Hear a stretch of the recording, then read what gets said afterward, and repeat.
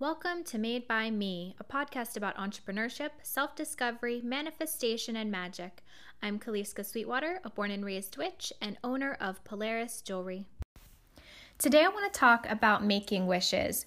Making wishes is something that's so diminished in our society. It's something that's viewed for children and for birthdays, and I have always made multiple wishes a day, and I think it's one of the main reasons that I've had success in my life is because with the level of goals that I set and intentions that I set, usually there's a couple of those that I use also for my wishes, and I wish on dandelions, I wish on angel numbers, which if you don't know, it's if you see the time is 222 or 1111, repeating numbers, or if you go to the grocery store and your receipt is 1111, anything like that is a good time to make a wish.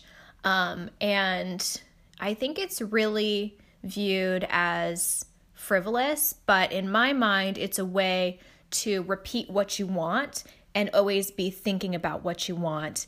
And if you have that, even if you're not thinking throughout your day-to-day what you're working towards, if you know what you want to that degree where you always know, okay, I get to make another wish, eyelashes, anything like that, you just remember what do I want? It's really powerful because reality is kind of like a maze, right? So there are multiple paths, and some of them cut through the maze and some of them just wind back and forth, and you stay kind of in this surface layer and you never really get anywhere. And to get through the maze, you have to know what choices to make along the way that will lead you potentially towards your goals. And of course, there's never a guarantee, but I do think there's the guarantee that if you don't know what you want, you definitely won't get it.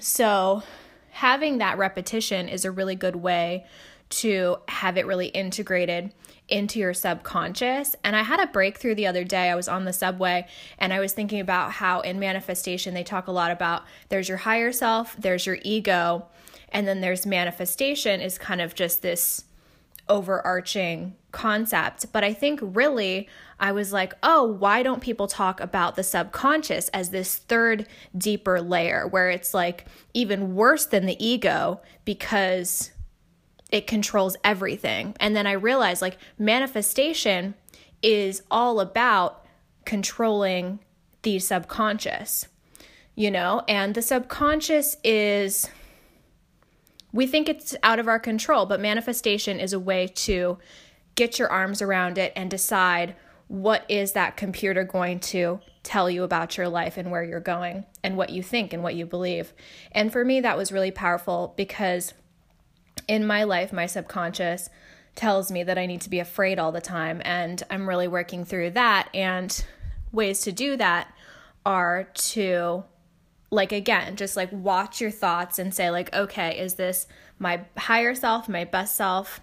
Is this my ego, or is this my subconscious lying to me? And it's really hard to differentiate between, for me, the hardest thing is to decide is this subconscious or is this intuition? Because intuition is your higher self, and subconscious is your wiring, all of the bullshit programming that you've picked up along the way, all your mild PTSD or extreme PTSD or just any sort of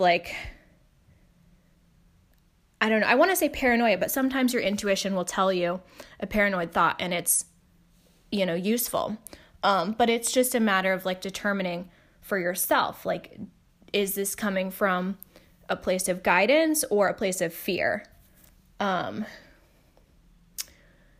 yeah, making wishes is, a really powerful way to train your subconscious of what you want to be keeping an eye out for, and noticing what are those things that are going to guide you through the maze towards your ultimate opportunities. Because I think that people think that an opportunity is something really big and flashy, and sometimes it is. In my life, it's never been something like that. In my life, it has always been very small, for me, very exciting, but very small opportunities that cumulatively led me to the life that I wanted and to my dream goals.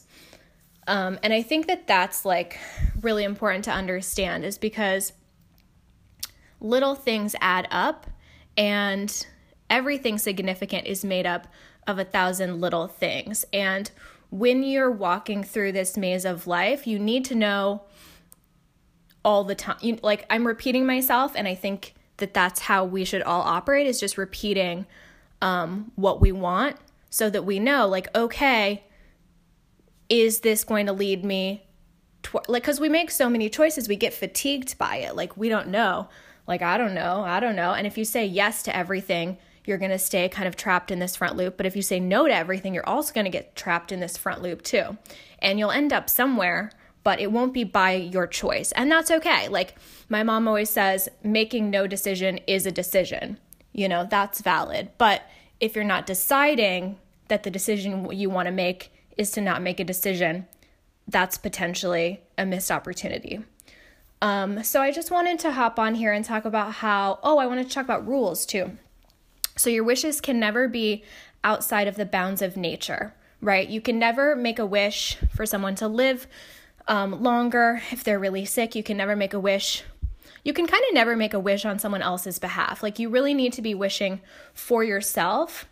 It has to be something, it can be something that's outside of the realm of your belief. Like, you can wish for something that you don't believe that you can achieve at this point.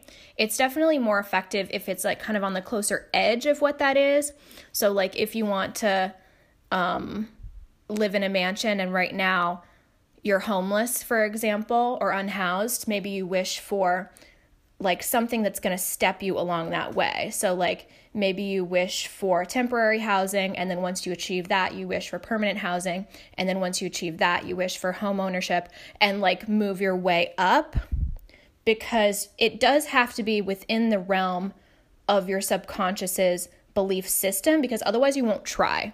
Like, you might think that you'll try, but you probably won't. That'll be like a stopping moment for you.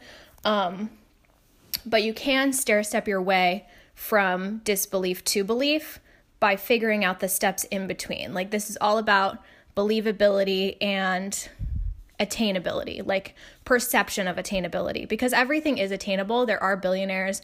There are people who have these ridiculous things. And like, for me, I would never choose that. Like, I don't have a desire to be a billionaire. But I guess I use it as an example of like, there are things that are impossible in my mind that are possible, and like, it's all about reframing it for ourselves. And I think that taking time to design your wish that you're going to make, and then finding opportunities to repeat that wish to yourself and like set that intention, and that childlike wonderment of like, kind of like, oh my gosh, I get to make a wish. Like, that's really important and valuable when you're doing it too. You don't just like repeat it randomly in your head, which you can too. Like, sometimes that's the energy I come at it with. But like, having that like, oh my gosh, I get to make my wish, it will make you really excited about your goal, and like give you that like discernment to be able to make the choices that are going to lead you there in a more powerful way. So I think we should all be making more wishes. I hope that you start making more wishes, and I hope that all your wishes come true. Okay, I love you so much. Bye. Thank you so much for listening to this episode today. If you'd like to see my work, you can head over to polarisjewelry.com.